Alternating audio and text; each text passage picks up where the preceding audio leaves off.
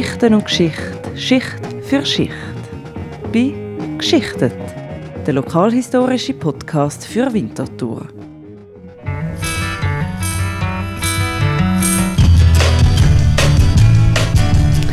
Hallo und herzlich willkommen zu der 8. Sendung von «Geschichtet». Wir sind wieder da im Studio für die nächsten gut 45 Minuten. Bei mir der Miguel Garcia. Hallo. Und ich, die Laura Serra.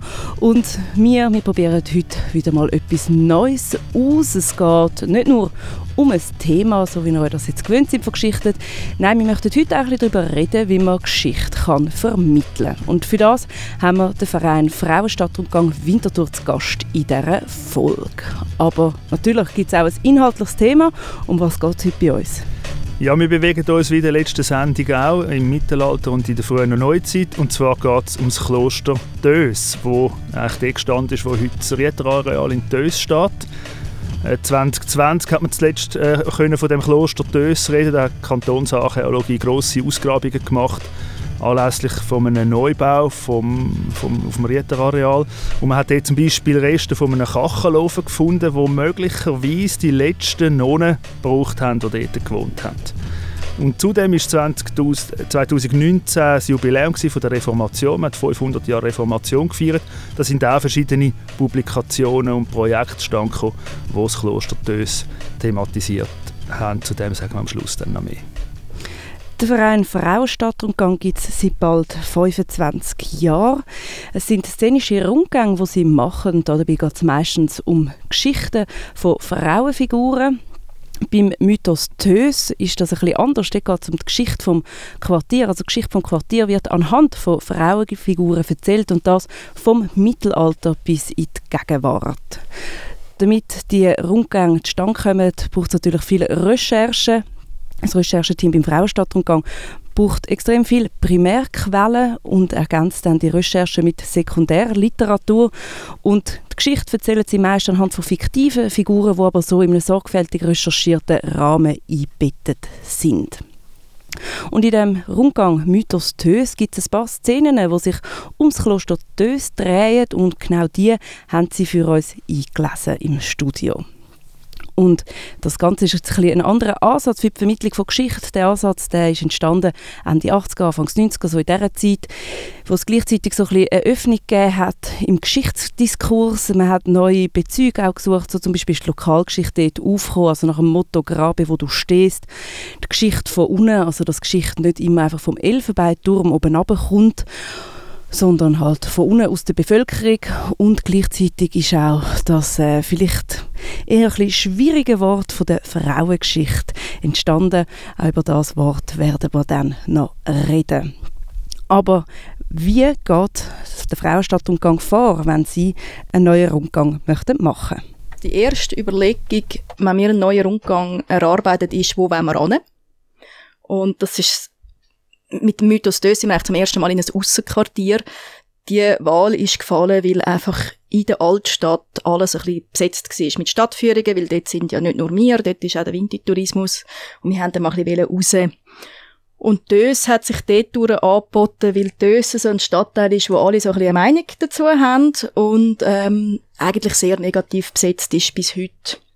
Und das hat uns dazu geführt, dass wir eigentlich mal die ganze Siedlungsentwicklung thematisieren. Also der Rundgang fängt im Mittelalter mit dem Krugler und dem Kloster Töss an, hört aber auf beim Zentrum Töss. Also er geht eigentlich wirklich durch die ganze Geschichte durch.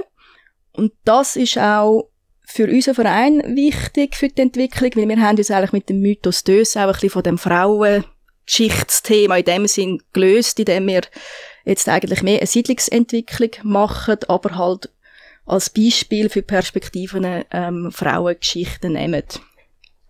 Aber es geht dann auch um den Bau vom Zentrum Töss und so Sachen. Und dann, also das Thema wird damit gesetzt vom Vorstand und dann wird eine Recherchegruppe gebildet. Die besteht meistens immer aus 5 bis 6 Historikerinnen. Plus Sabina Deutsch, das ist unsere Regisseurin, die auch für die Inszenierung zuständig ist. Sie ist Schauspielerin und Theaterfachfrau. Und sie ist eigentlich von Tag 1 in der Recherchegruppe immer dabei, weil sie denkt dann so eine Szene von Anfang an gerade dramaturgisch rein, inszenatorisch. Und dann kommt es natürlich schon bei der Erarbeitung dann eben zu so Diskussionen, was kann man machen in einer Szene rein, was nicht. Das war Nadia Pettanice. Sie ist beim Verein Frauenstadtrundgang und mit ihr haben wir auch über die Schwierigkeiten von Inszenierungen geredet und über den Umgang mit Quellen. Mit ihr sind auch Dennis und Sandy bei uns im Studio gewesen. Seit 3. machen den Rundgang Mythos Töss und sie haben für uns Szenen eingelesen. Bei dem Rundgang trifft man im Kugeler-Quartier auf eine einfache Bauernfrau und die erzählt einem dann gerade mal, wie dann das Kloster gegründet worden ist.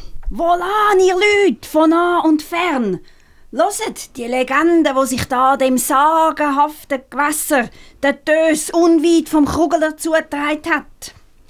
Es war einmal ein Müller, der zufrieden eine Mühle an der Töss betrieben hat.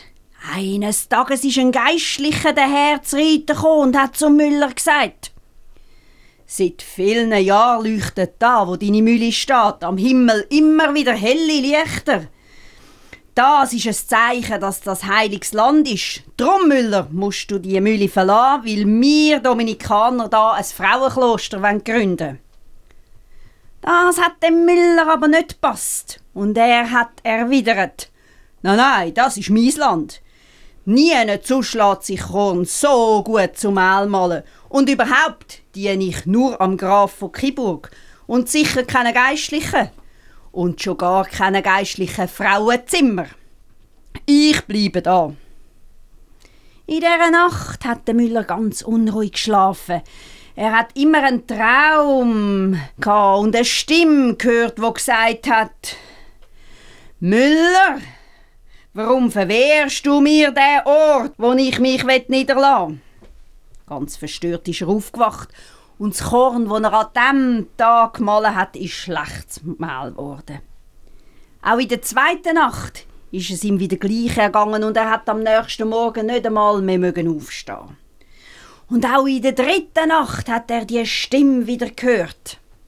Aber am Morgen von der dritten Nacht ist er ganz erfrischt und klar im Herz aufgestanden. Er hat gewusst, dass die Stimme von Gott ist.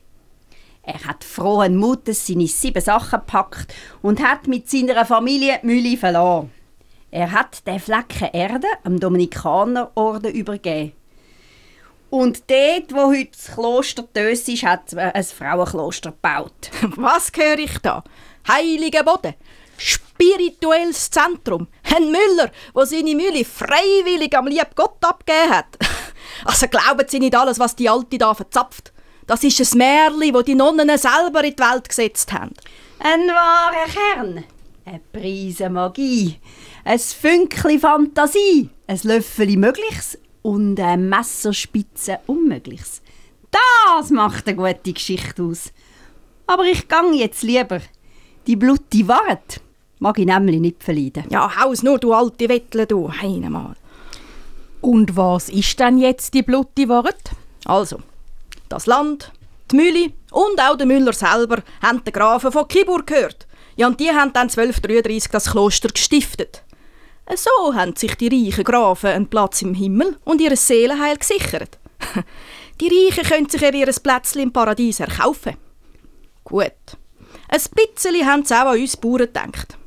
Wer von uns beim Bau vom Kloster Töss mitgeholfen hat, dem hat der Bischof von Konstanz höchstpersönlich 40 Jahre Ablass gewährt. Stellen Sie sich vor, 40 Jahre weniger lang im Feckfeuer. Ist dann kein schlechter Lohn für die ganze Büte. So, aber fertig geschnurrt. Ich muss jetzt zum Kloster rauf. Lahmsüdere können sich nur die vornehmen Leute leisten. So tönt das also amigs auf diesen Rundgang. Miguel, und was wissen wir denn wirklich über die Gründung des Klosters? Ja, also Gründungslegenden sind natürlich typisch fürs Mittelalter und die sind auch wichtig für die religiöse Legitimation vom Kloster, eben, dass es irgendwie ein Zeichen von Gott gegeben hat, aber auch für die politische Legitimation. Klöster sind auch Herrschaftsinstrumente gewesen, wie wir dann noch gerade werden sehen. Die frühe Zeit des Klosters ist eigentlich recht schlecht dokumentiert, also bis auf die schon erwähnte Gründung 1233 weiss man relativ wenig. Dort haben die Kiburger an einer Schwestergemeinschaft, die es schon gegeben hat, Boden mit Mühle bei der Tössbrücke geschenkt, wo eigentlich die wichtigste Landstrasse aus der Ostschweiz nach Zürich durchgeführt hat. Und dass das Kloster dann in den Dominikanerorden eingegliedert worden ist, das ist eigentlich auch verbürgt. Der Dominikanerorden ist am Anfang des 13. Jahrhunderts gegründet worden. Also das ist noch relativ jung gewesen, wo das Kloster gegründet worden ist. Das Ziel der Dominikaner, das ist ein sogenannter Bettelorden gewesen, ist Predigt und Mission gewesen, und sie haben sich an einem Armuts- und Gemeinschaftsideal verpflichtet. Vermutlich ist das Kloster Töss aber eher aus politischen Gründen dort errichtet worden. Es ist quasi ein Gebiet gewesen, wo so verschiedene Regionaladlige miteinander konkurrenziert haben, und indem Kiburger das Land und die Güter am Kloster haben können übergeben, haben sie das dem Konkurrenzkampf entzogen, sozusagen politisch neutralisiert. Also man könnte fast sagen, dass das Kloster ein bisschen eine friedenssichernde oder friedensstiftende Funktion hat. Und gleichzeitig hat natürlich Kiburger als Stifter auch etwas für ihr Seelenheil gemacht, weil sie dann auch haben nicht so lange müssen im Fegfeuer sein nach ihrer Vorstellung, weil dann im Kloster fleissig für sie gebetet worden ist. Jetzt hast du gesagt, dass sie sich dem Armutsideal unterworfen haben, was man ja aber gleich oft gehört oder weiss von Klostern, ist, dass die doch recht reich gewesen sind. Wie ist denn das passiert? Ja, das ist passiert durch die Stiftungen der Adligen, also mit den religiösen und politischen Hintergründen. Und gleichzeitig haben die Frauen ins Kloster gekommen, ist auch danach Geld reingebracht. Und so sind die Klöster tatsächlich paradoxerweise zu sehr viel Reichtum gekommen. Dazu kommt jetzt noch für die Töss, dass viele von diesen Eintretenden ohne selber aus Adelsfamilien sind, meistens so ein bisschen aus der Region oder aus der Ostschweiz oder aus dem Patriziat, aus Winterthur, Zürich, aber auch Konstanz. Das ist für die Adelsfamilie einerseits eine Möglichkeit gewesen, ihre Töchter standesgemäß irgendwie zu versorgen, und gleichzeitig haben sie dann eben auch etwas für das Seelenheil der Familie können machen. Für die betroffenen Frauen hat das Leben im Kloster gewissermaßen eine emanzipatorische Wirkung haben. Sie haben dort eine fundierte Bildung bekommen, sie sind dort mit Aufgaben betraut gewesen, wie zum Beispiel im Verwalten von Gütern, wo sie sonst quasi draussen im Leben nicht hätten.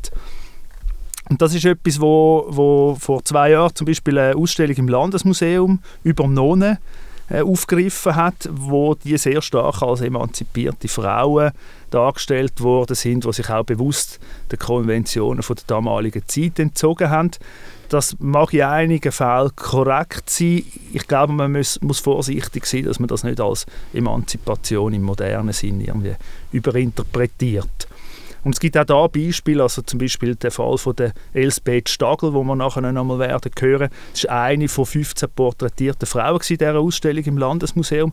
Sie ist zum Beispiel als Kind in das Kloster eingetreten. Also da kann man irgendwie von einer Freiwilligkeit oder von einem emanzipatorischen Akt kann da keine Rede sein. Sie hat aber dann später eine wichtige Rolle gespielt für das Kloster Töss, ist zeitweise Priorin gewesen, also Vorsteherin. Die Frage, in welchem Ausmaß die Frauen zu dieser Zeit selber über ihr Leben haben können entscheiden, ist auch etwas, was sich der Frauenstadtrundgang immer wieder überlegt hat. Das zum Beispiel im Fall von der Ita von Wetzikon.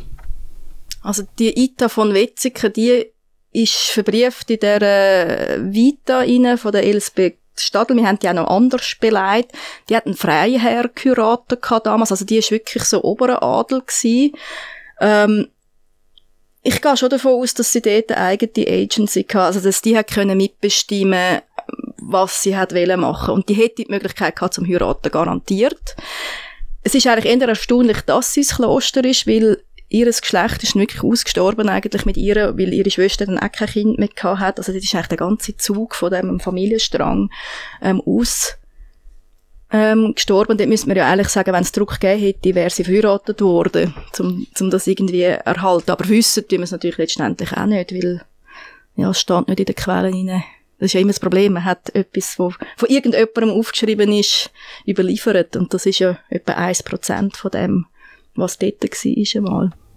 Was besser dokumentiert ist, das ist der Alltag der Klosterfrauen. Und im Rundgang Mythos Töss geht es auch um die Tätigkeiten dieser Klosterfrauen. Die Bauernfrau im Kugel, die wir vorher schon angetroffen haben, die erzählt, was die Tössemerinnen gedacht und gehalten haben vom Leben der Klosterfrauen. Lassen wir da gerade mal rein. Das sind Dominikanerinnen und die haben 3 Hauptgebote. Nämlich Armut, Gehorsam und Reinheit. Ja, und so Einflüsse von außen könnten die Reinheit natürlich stören. Darum kann man nur über ein Gitterfenster und im Dabeisein von einer anderen Nonne mit so einer Insassin reden. Und im Kloster selber gilt zudem ein striktes Schweigegebot. Aber Sie müssen dann nicht meinen, dass die Nonnen da nur rumbeten oder rumglühen. Nein. Sie haben auch eine grosse Bibliothek und wirtschaften können sie. Am Kloster Töss gehören fast alle Mühlen von Winterthur und viele Ländereien. Ja, ich weiss ja nicht, wie die Klosterfrauen all den Besitz mit ihrem Armutsgelübde übereinbringen. He? Ja, da haben wir wieder den Widerspruch. Das ist dann in der Reformation sehr wichtig als Kritikpunkt. Aber jetzt schauen wir zuerst mal, wie es zu der Blüte von dem Kloster Töss gekommen ist. Ein Teil von seiner Bedeutung verdankt das Kloster Töss der bereits erwähnten Elsbeth Stagl.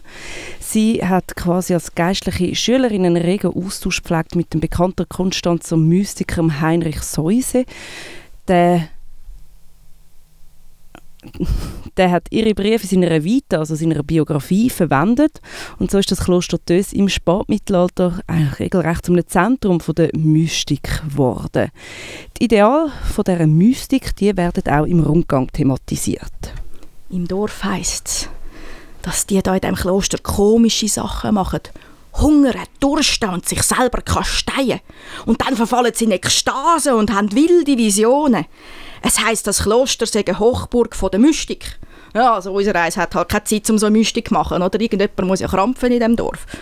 Ah, Mystikerinnen sind das. Glühen ist mehr als Wissen, heisst denn in ihrem Wahlspruch.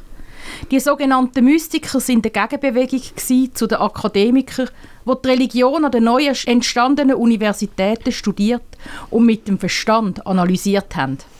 Sowohl Männer wie auch Frauen haben sich dieser Mystikerbewegung angeschlossen. Es geht ihnen darum, die Verbindung zu Gott wieder direkt zu spüren, sie zu erleben, und zwar in Form von Visionen, Verzückungen und Ekstasen. Diesen Zustand erreicht man durch das Gebet oder eben auch durch all die körperlichen Entbehrungen. Eben, ich sag's ja, komisches Zeug. Über das Leben im Kloster zu dieser Zeit berichtet das sogenannte Tössemer Schwesternbuch, das wahrscheinlich die Elsbeth Stagl verfasst hat. Sie berichtet darin auch über die bekannteste Nonne, die es zu Töss je gegeben hat, nämlich die ungarische Prinzessin Elisabeth. Auf dem Rundgang wird bei der nächsten Station eine Nonne am Fenster besucht, die mehr über die Prinzessin weiss. Ja? Ja! Jesus! So viele Leute vor unserem bescheidenen Tor. Grüezi, entschuldigen Sie bitte die Störung. Ja, Sie stören nicht. Sind Sie Reisende? Suchen Sie einen Ort zum Übernachten? Nein, wir haben gehört, dass bei Ihnen eine Prinzessin lebt. Ja, unsere Elisabeth von Ungarn. Was für eine liebliche Erscheinung. Und so bescheiden. Und das, obwohl sie die Erbtochter vom ungarischen Königreich ist. Jetzt stellen Sie sich einmal vor, was das für eine schwere Prüfung war für sie. Der Kontrast zwischen dem Luxus vom Königshof und der Armut, da bei uns im Kloster. Also ich war ja auch schockiert, als ich das erste Mal das Kloster anschaute. Und ich war ja nur Baronin. Also keine Prinzessin. Aber wissen Sie, ich habe schon sehr fürstlich gelebt. Ich habe immer gut gegessen. Viel Fleisch. Aber nachdem mein lieber Johann gestorben ist, hat es für mich nur 2 Möglichkeiten gegeben. Entweder wieder heiraten oder eben den Weg ins Kloster zu gehen. Ich habe mich dann fürs Kloster entschieden. Ich muss schon sagen, im Kloster ist es ja schon sehr karg. Vor allem das Essen. Mit den strengen Regeln könnt ihr ja noch umgehen. Aber das Essen, nein, ich gehe immer mit Hunger ins Bett. Und wie das Essen amig aussieht, jeden Tag die gleichmählige Pampe. Das tönt wirklich streng. Wenn es Ihnen nichts ausmacht, würden wir gerne wissen, wie dann eine ungarische Prinzessin ausgerechnet da auf Töss gekommen ist. Also, die Elisabeth ist eine ungarische Prinzessin und damit die Erbtochter vom ungarischen Königreich. Weil aber ihr Vater nach dem Tod von ihrer Mutter eine Habsburgerin geheiratet hat, ist Elisabeth, nachdem auch noch ihr Vater gestorben ist, unter die Fittiche von ihrer habsburgischen Stiefmutter Agnes gekommen. Die Agnes hat die ungarische Krone, die eben der Elisabeth zugestanden ist, natürlich behalten. Und so hat sie kurzerhand die Elisabeth mit ihrem eigenen Bruder verlobt, dem Herzog Heinrich von Österreich. Reinste Heiratspolitik ist das. Aber wieso ist Elisabeth denn da in dem Kloster gelandet, wenn doch alles auf so eine wichtige Hochzeit ausgerichtet war? Ja, politisch ist plötzlich alles drunter und drüber gegangen, eine recht komplizierte Geschichte. Plötzlich ist die Hochzeit zwischen der Elisabeth und dem Heinrich nicht mehr in Frage gekommen und Agnes hat die Elisabeth in die Obhut von unserem Kloster geschickt. Die Agnes hat ihre Stieftochter sozusagen da parkiert, bis sie wieder brauchen konnte. Aber wieso genau da in Töss? Ja, wir sind halt nicht irgendein Kloster. Die Kiburger und die Habsburger sind enge Verbündete gewesen. Und das Kiburger Geschlecht, das dann 1264 ausgestorben ist, da sind wir nachher unter den Schutz der Habsburger gekommen. Die Elisabeth hat im zarten Alter von 13 schon ihr Gelübde abgelegt. Streng genommen war sie noch etwas zu jung dafür. Aber Königin Agnes hat uns 2 so wunderbare Altäre gestiftet. Da haben wir halt eine Ausnahme gemacht. Aha, wenn genug Geld rum ist, dann nimmt man es auch bei den Ordensregeln nicht mehr so genau. Aber der Bräutigam, der Heinrich, was ist denn mit dem passiert? Den hat man ja kaum auch einfach ins Kloster gesteckt. Und ein Herzog ohne Frau? Ach, der Heinrich. Er hat seine Elisabeth nie vergessen und sie sogar versucht, aus dem Kloster rauszuholen. Der etwa 15-jährige Heinrich ist in voller Ausrüstung von der Kiburg aus losgezogen und hat beim Klostertor seine Aufwartung gemacht. Aber alles Stempeln, Betteln und Bitten hat nichts genützt. Somit hat sich der geistliche Bräutigam durchgesetzt. Die Elisabeth ist im Kloster geblieben. Ihr Leben war von stetigen Kranken geprägt. Sie war immer sehr fromm und hat sogar Wunder gewirkt. Gerade da haben wir uns gefragt, wie weit die Szene wirklich auf historischen Quellen basiert. Es ist fraglich, ob das so alles in Quellen zu finden ist. Wir haben das Nadia Pettanice gefragt und sie sagt da dazu: Ja, also wir haben natürlich einen riesigen Diskurs gehabt, weil die Nonne, die da auftritt, das ist übrigens die Ita von Wetzikon. Die ist mit ihrem Essensthema überliefert in der Nonnenvita von der Elisabeth Stagel. Also dort steht drin, dass die eben Mühe hat, dass sie auf Fleisch verzichten, weil sie ja eben aus gutem Haus gekommen ist. Und ihr haben wir ja dort untergeschoppt, dass die Agnes, Königin von Habsburg, da die Altäre gestiftet hat. Und der kommt ja schon so ein bisschen seicht über oder so ein bisschen süffig, so dass wirklich das Thema von, aha, wenn das Geld drin ist. Dort haben wir dann schon auch diskutiert, darf man das? Ist das dann vielleicht eine harte Kritik? Wird man da diesen Nonnen nicht gerecht?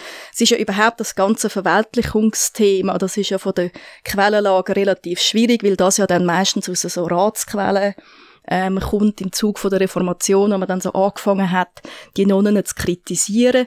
Das kann man auch als Propaganda werten und sagen, das ist sehr wahrscheinlich nicht richtig. Übrigens, ein kleiner Kommentar noch. Die meisten von diesen Personen, die jetzt schon auftreten sind, die sind auch in Winterthurer Strassennamen verewigt. Also wir haben zum Beispiel die Agnesstrasse nach der Agnes von Ungarn und die Albrechtstrasse nach dem König Albrecht, der da ermordet worden ist, die Rudolfstrasse, Klosterstrasse vom Kloster Töss und der Elisabethenweg, der nach der Elisabeth Stagel und der Elisabeth von Ungarn benannt ist. Kommen wir nochmal zurück zu der Elisabeth von Ungarn. Wie ist es weitergegangen mit der berühmtesten Nonne in Töss? Die Elisabeth ist noch lange als Lokalheilige verehrt worden. Ihre Grabplatte ist am Landesmuseum übergeben worden. Ihre Gebeine, die sind seit der Reformation verschollen. Die Fundamente vom Kloster aber liegen immer noch da hinten unter den Rieter. Das Kloster hat seine hochadlige Nonne nie vergessen und zu ihren Ehren das weisse Ungaren-Kreuz auf rotem Grund ins Siegel übernommen. So ist Töss auch jetzt noch ein bisschen ungarisch. Und man hat der Elisabeth in der Fremde noch ein Stückchen Heimat geschenkt. Ein Geschenk, das sich bis heute erhalten hat. Im 19. Jahrhundert hat der Gemeinderat von Töss das Klostersiegel mit dem von der Gemeinde verbunden und so ist das heutige Wappen entstanden. Jetzt haben wir viel darüber gehört, wie das Kloster gegründet worden ist und wie die Nonnen dort gelebt haben. Heute steht in Töss aber kein Kloster mehr. Was ist passiert? Ja, nach dieser Blüte vom 14. Jahrhundert, die jetzt beschrieben worden ist, wo noch 100 Ordensfrauen in Töss gelebt haben und das Kloster Töss eines der grössten Frauenklöster der Ostschweiz war, hat das dann mit der Zeit so ein bisschen an Glanz verloren. Es ist zwar wirtschaftlich stark und hat über Güter und Einkünfte in etwa 130 Ortschaften im heutigen Kanton Zürich verfügt, aber der Reichtum hat eben auch zu dem schon ein paar Mal jetzt angesprochenen Kontrast zum Armutsideal vom Dominikanerorden geführt. Und die Nonnen haben sich dann mit der Zeit zum Beispiel auch bemüht, dass wir das Kloster dürfen verlassen. Unter anderem, dass zum Kuren nach Baden haben können gehen. Baden, das ist so ein bisschen der Sündenpfuhl der Schweiz gewesen. Das dürfen schönere Tücher und Kleider tragen. Das ist so alles Sachen gewesen, die ihnen dann eben als Verweltlichung angelastet worden ist. Und zum Beispiel der reformationsfreundliche Chronist Laurentius Bosshardt hat da drin sozusagen der Anfang vom Ende von dem Kloster gesehen. Also aus Sicht der Reformatoren ist eigentlich der Erfolg sozusagen die Basis für die Verweltlichung und dann auch der moralische Niedergang. Da muss man aber ein bisschen aufpassen, weil das Kloster Töss in der zweiten Hälfte vom 15. Jahrhundert nochmal ausgebaut worden ist. Der bekannte Kreuzgang ist dort errichtet worden, der war 44 Meter und ist mit fast 80 sehr, sehr aufwendige, schöne Bildszenen geschmückt worden. Also man kann nicht von einem allgemeinen Niedergang reden, aber ich glaube schon, dass die Spannungen in dieser Zeit vor der Reformation grösser geworden sind. Das Kloster Töss ist seinem eigenen Reichtum zum Opfer gefallen. Die Nonnen haben sich einen teuren Lebensstil erlaubt und im 15. Jahrhundert viel Geld für einen Neubau der Klosteranlage ausgegeben. Sie haben ihre Zellen vergrössert und ein Bad eingebaut, und das in einer Zeit, wo überall Not geherrscht hat. Die Nonnen haben sich sowieso immer mehr verweltlicht und auch die Disziplin hat zu wünschen übrig gelassen. 1904 ist eine ganze Delegation von Klosterfrauen zu Töss auf Zürich als Schützenfest. Dort haben sie Lösli für den Glückshafen gekauft, so hat man am Lostopf damals gesagt. Gewonnen haben sie übrigens nichts.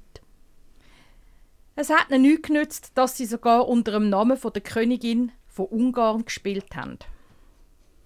Schlussendlich ist es so weit gegangen, dass sie fremde Leute in ihr neu gebautes Bad eingeladen haben.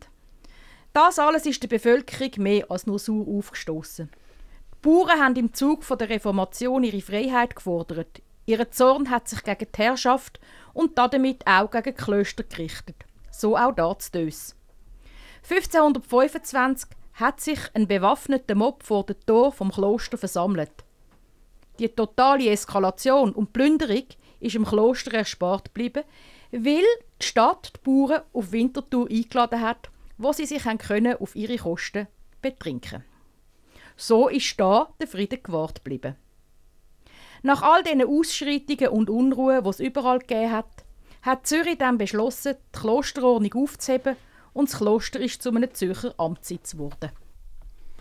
Ja, der sogenannte Bauernsturm von 1525, der da erwähnt worden ist, der zeigt auch, dass die Reformation nicht nur etwas war, das von Bildeten getragen worden ist, sondern eben auch, wo bis zu einem gewissen Grad aus dem Volk heraus verstärkt worden ist. Die 4000 Bauern, die sich da am Kloster Töss versammelt haben, aus der ganzen Region gekommen sind, um sich gegen die Zehntenzahlungen zu wehren, haben argumentiert, dass die nicht mit der Bibel vereinbar sind. Man muss sich das auch vorstellen, 4000 protestierende Bauern. Die Winterthur hat damals eine Stadtbevölkerung von etwa 2500 Einwohnerinnen und Einwohnern gehabt.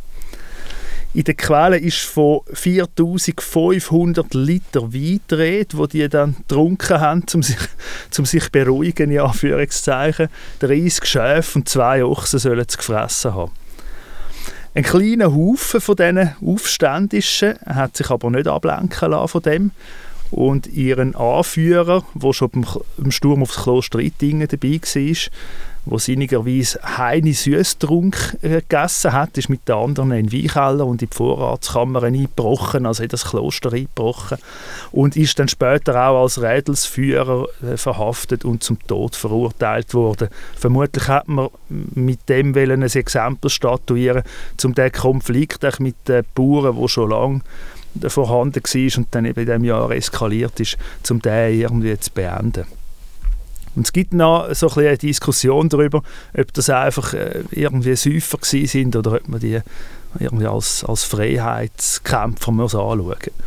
Auf jeden Fall ist zu dem Zeitpunkt, wo das passiert ist, das Kloster Töss eigentlich schon so ein bisschen in Auflösung begriffen gewesen. Es hat damals noch etwa 40 Nonnen vor der Reformation. Die sind die ersten aber bereits 2 Jahre vor dem Bauernsturm, also 1523, austreten. Es ist dann auch zu Konflikt gekommen über die Aufteilung vom Klostergut und Entschädigungen von diesen Frauen, weil die haben eben eigenen Besitz auch in die Gemeinschaft eingebracht. Zürich hat dann ein Jahr darauf, 1524, einen reformierten Pfarrer geschickt, um die neue Glaubenspraxis zu verbreiten. Und der hat sich dann auch beklagt, dass eben ein Teil von diesen Frauen nach dem alten Glauben angehangen ist. Also es hat wie innerhalb des Klosters so ein bisschen eine Spaltung gegeben zwischen denen, die gegenüber der Reformation offen waren, und den anderen. Der Pfarrer ist dann am Schluss auch abgesetzt worden, weil er einerseits an einer Nonne im Kloster ein Eheversprechen gemacht hat und gleichzeitig aber an einer Magd nachgestiegen ist. Ähnliche Zerfallserscheinungen haben sich auch in anderen klösterlichen Institutionen in und um Winterthur gezeigt. Es hat mehrere so Institutionen gegeben. Beispielsweise hat eine Nonne aus dem Kloster Töss, das war die Verena Weinmann, die Tochter vom Schultheiss, also vom Stadtpräsident, hat den Chorherr vom Heiligberg geheiratet. Also man sieht da, dass die auch miteinander so verknüpft waren.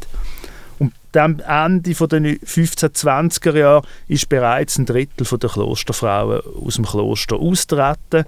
Die anderen haben dort noch eine Rente bekommen, ein Wohnrecht und Holz. Und 1572 ist dann schlussendlich die letzte Klosterfrau, die Katharina von Ulm hat die geheissen, gestorben. Sie hat übrigens den Pfarrer, den ich vorher erwähnt habe, geheiratet, der aber auch ein paar Jahre nach der Heirat schon gestorben ist. Im Gegensatz zu den anderen klösterlichen Gemeinschaften, die im Zuge der Reformation zerstört worden sind, ist das Gebäude vom Kloster Töss stehen geblieben. Also eben im Heiligberg haben wir schon gehört, der Chorherrenstift oder das Kloster Bärenberg außerhalb von Wülflingen, die sind zerstört worden, Töss nicht. Es ist vorhin schon mal erwähnt worden. Es ist ein Amtssitz von der Zürcher Obrigkeit geworden bis 1798 und dann ist das übergegangen in kantonalen Besitz. Und 1830 hat man dann das Kloster Töss versteigern, die Räumlichkeiten. Der Heinrich Rieter hat 1833 den Zuschlag bekommen und neu sind also Spinnereimaschinen auf dem alten Klostergelände gestanden. Es ist dann mehr und mehr dazugekommen, so zum Beispiel 1854 hat der Heinrich Rieter auch Klosterkirche dann dazu gekauft. Die Gebäude sind nach dies nach abgerissen worden. Die Klosterkirche zum Beispiel ist dann 1916 abgerissen worden und dazwischen als Produktionshalle genutzt worden. Das gibt zum Teil sehr lustige Bilder, die man noch findet aus dieser Zeit mit dieser Kirche mit drin. Die Klosterbauten sind nach dies nach abgerissen worden, durch modernere Fabrikhallen ersetzt worden. Und das bedeutet natürlich auch, dass viele kulturelle Güter zerstört worden sind beim Abriss. So beispielsweise 1851 die Wandbilder, die wir vorher schon mal erwähnt haben. Und das ist vielleicht ein bisschen zynisch, wenn wir uns heute überlegen, dass sich die Rieter-Stiftung als Kunst- und Kulturförderer versteht. 2020 hat die Rieter dann die Produktion am Hauptsitz eingestellt. Das ist der Moment, wo die Kantonsarchäologie wieder gekommen ist und die Kachel gefunden hat. Seit 2021 hat es auf dem Rietareal eine Zwischennutzung, also beispielsweise das Impfzentrum dort gewesen. Und wir erinnern uns auch an die misslungene Besetzung vom Zäsurkollektiv im Sommer 2021. Ja, jetzt haben wir die Geschichte vom Kloster Töss so ein bisschen nacherzählt. Wir haben zwischendurch auch immer wieder Szenen aus dem Rundgang gehört. Von der Nadia haben wir noch wissen, wo das die Vorteile von dem Vermittlungsformat mit diesen szenischen Rundgängen sieht. Durch das, dass wir halt szenisch spielen und Figuren haben, das erlaubt uns, Aussagen reinzutun, Pointen reinzutun, die man jetzt vielleicht als Stadtführer in dieser neutralen Figur nicht könnte sagen. Aber eine Nonne hat natürlich andere Möglichkeiten oder eine Bäuerin, die kann dann ihre Perspektive, ihre Meinung reingeben. Und das ist auch für uns Historikerinnen immer spannend. Also ich finde, der Frauenstadtrundgang tut den Historikerinnen extrem gut, wie sie sich ein bisschen lösen von dem Textfixierten und Quellenfizieren. Und die haben manchmal dann Angst und sagen, das ist zu einfach oder zu spitz und das darf man doch nicht so sagen. Aber man kann und es funktioniert. Und das ist ja auch schön, es ist eine eigene Form von Geschichtsvermittlung. Es kann nicht das Gleiche wie ein Buch oder eine Dissertation oder einen wissenschaftlichen Text, wo man noch 10 Millionen Fußnoten hat. Die haben wir zwar auch im Drehbuch, falls jemand fragt, aber wir haben dafür Möglichkeiten, Bilder zu erzeugen, Stimmungen, auch noch so einen Touch mitzugeben, den man im Buch eben nicht hat. Und wenn man dann ganz ehrlich ist und schaut, was einem längerfristig von so einem Rundgang bleibt, dann ist eben nicht, dass irgendwie 1233 das Kloster gestiftet worden ist, sondern man sieht dann, man erinnert sich daran, dass da eine Bäuerin vor dieser Mühle von Töss gestanden ist und die ganze Zeit so einen Stoffhuhn umgeschwungen hat. Das Bild bleibt irgendwie und dann hat man aber auch die Stimmung, die Geschichte drin und das ist eigentlich das Lässige an dieser Rundgangserarbeitung. Ja, da habe ich mich ein bisschen gefragt, ob dann auch quasi das Richtige und das Relevante hängen bleibt mit dem Stoffhuhn. Und dazu sagt Nadia: Wir möchten eigentlich, einerseits sind wir so ein bisschen an der Überwindung von einem gewissen Trauma, wo ganz viele Leute haben, wenn sie an unsere Rundgänge kommen, die sagen dann immer, also wenn mein Geschichtsunterricht so gewesen wäre wie euer Rundgang, dann hätte ich viel eine bessere Beziehung zu der Geschichte. Die Ereignisgeschichte ist ja so ein bisschen die Form von, wie man Geschichte unterrichtet hat, zum Teil bis heute noch unterrichtet wird. Wir möchten eigentlich einen möglichst niederschwelligen Zugang geben. Was uns auch wichtig ist, ist, dass wir anhand von der Bausubstanz nachgehen. Also, dass wir echte Schauplätze zeigen, wo das Zeug sich ereignet hat. Und wir möchten mit den Figuren, durch das, dass Personen auftreten, auch so ein bisschen, zeigen, was heisst das eigentlich, wenn man so eine Quelle hat? Was bedeutet das für eine Frau, um 1400, wenn sie in ein Kloster eintritt? Und dort finde ich eben jetzt gerade das Beispiel mit dem Essen, das versteht irgendwie jeder, dass das mühsam ist, wenn du irgendwie dir ein gutes Hühnchen gewöhnt bist und nachher kommst du irgendwie nur noch so Breimehl über für den Rest von deinem Leben. So. Und das haben wir das Gefühl, es ist ja wie es konkurrenziert überhaupt nicht das Geschichtsbuch, sondern es ist ein anderer Zugang. Und es ist natürlich auch Unterhaltung. Also, es soll auch Spass machen und Freude machen. Und die Leute nehmen sich das raus, was ihnen gefällt, und den Rest vergessen sie wieder. Und ich habe das Gefühl, manchmal sind wir sogar nachhaltiger als so manche Diss, was schon geschrieben worden ist. Wir haben es am Anfang gehört, der Verein gibt es seit gut 25 Jahren. In dieser Zeit hat sich vieles verändert, generell aus feministischer Sicht, aber gerade auch im Feld von der Geschlechtergeschichte. Kann und soll man heute noch spezifisch Frauengeschichte aufarbeiten und die separat zeigen? Inwiefern beeinflussen die Überlegungen die Arbeit vom Verein und vor allem braucht es heute noch Frauengeschichte? Genau, bei uns ist eben eigentlich so, ich meine, wo der Frauenstadtrundgang im 98 das erste Mal gekommen ist, wir werden jetzt in 25 oder sind schon 25 Vereinsgründung, dort hat man das noch ganz fest sich auf die Fahne schreiben, wir machen Frauengeschichte. Und da geht es um Frauen, wie es wirklich einfach noch nicht etabliert war. Sie sind die Ersten gewesen, die das mal als Thema auf die Straße gekommen sind.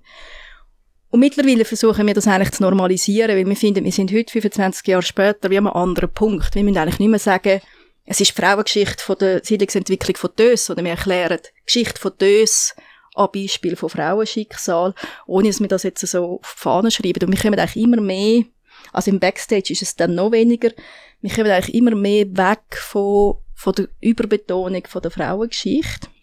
Wie wir sagen, eigentlich ist es ein normaler Teil von der Geschichte. Es ist heute, finden wir, sollte es selbstverständlich sein, dass man diese Perspektive auch drin hat.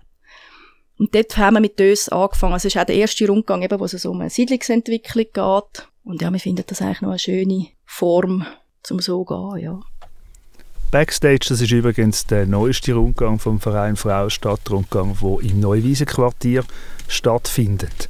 Wer mehr wissen möchte über die Führungen und über den Verein Frauenstadtrundgang, sie haben 2 Bücher publiziert mit ganz vielen verschiedenen Themen. Wer mehr zum Kloster Töss wissen möchte, dem sei die Publikationen vom Winterthur Historiker Peter Niederhäuser empfohlen. Er ist ein Spezialist für Geschichte vom Mittelalter und hat jetzt gerade anlässlich von dem Reformationsjubiläum beispielsweise im Winterthurer Jahrbuch oder als Neujahrsblatt von der Antiquarischen Gesellschaft Zürich viel über die Reformation und auch über das Kloster Töss publiziert. Dann gibt es noch das Projekt mit dem Namen Heiliges Winterthur. Das ist auch im Rahmen des Reformationsjubiläums zustande gekommen, ist vom Erwin Schatzmann initiiert worden, vom Winterthurer Künstler, der eigentlich die vorreformatorische, sakrale Landschaft wieder ein bisschen ins Bewusstsein rufen, wo natürlich das Kloster Töss auch ein Teil davon ist. Da gibt es auch eine Publikation und so Infotafeln an den entsprechenden Orten.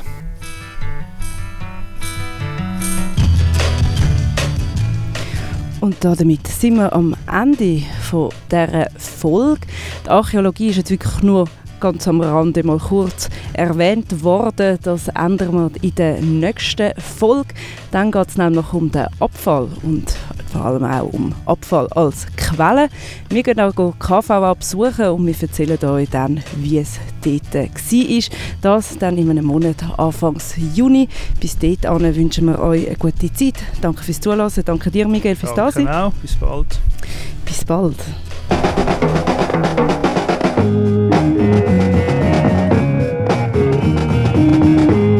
Geschichten und Geschichte, Schicht für Schicht.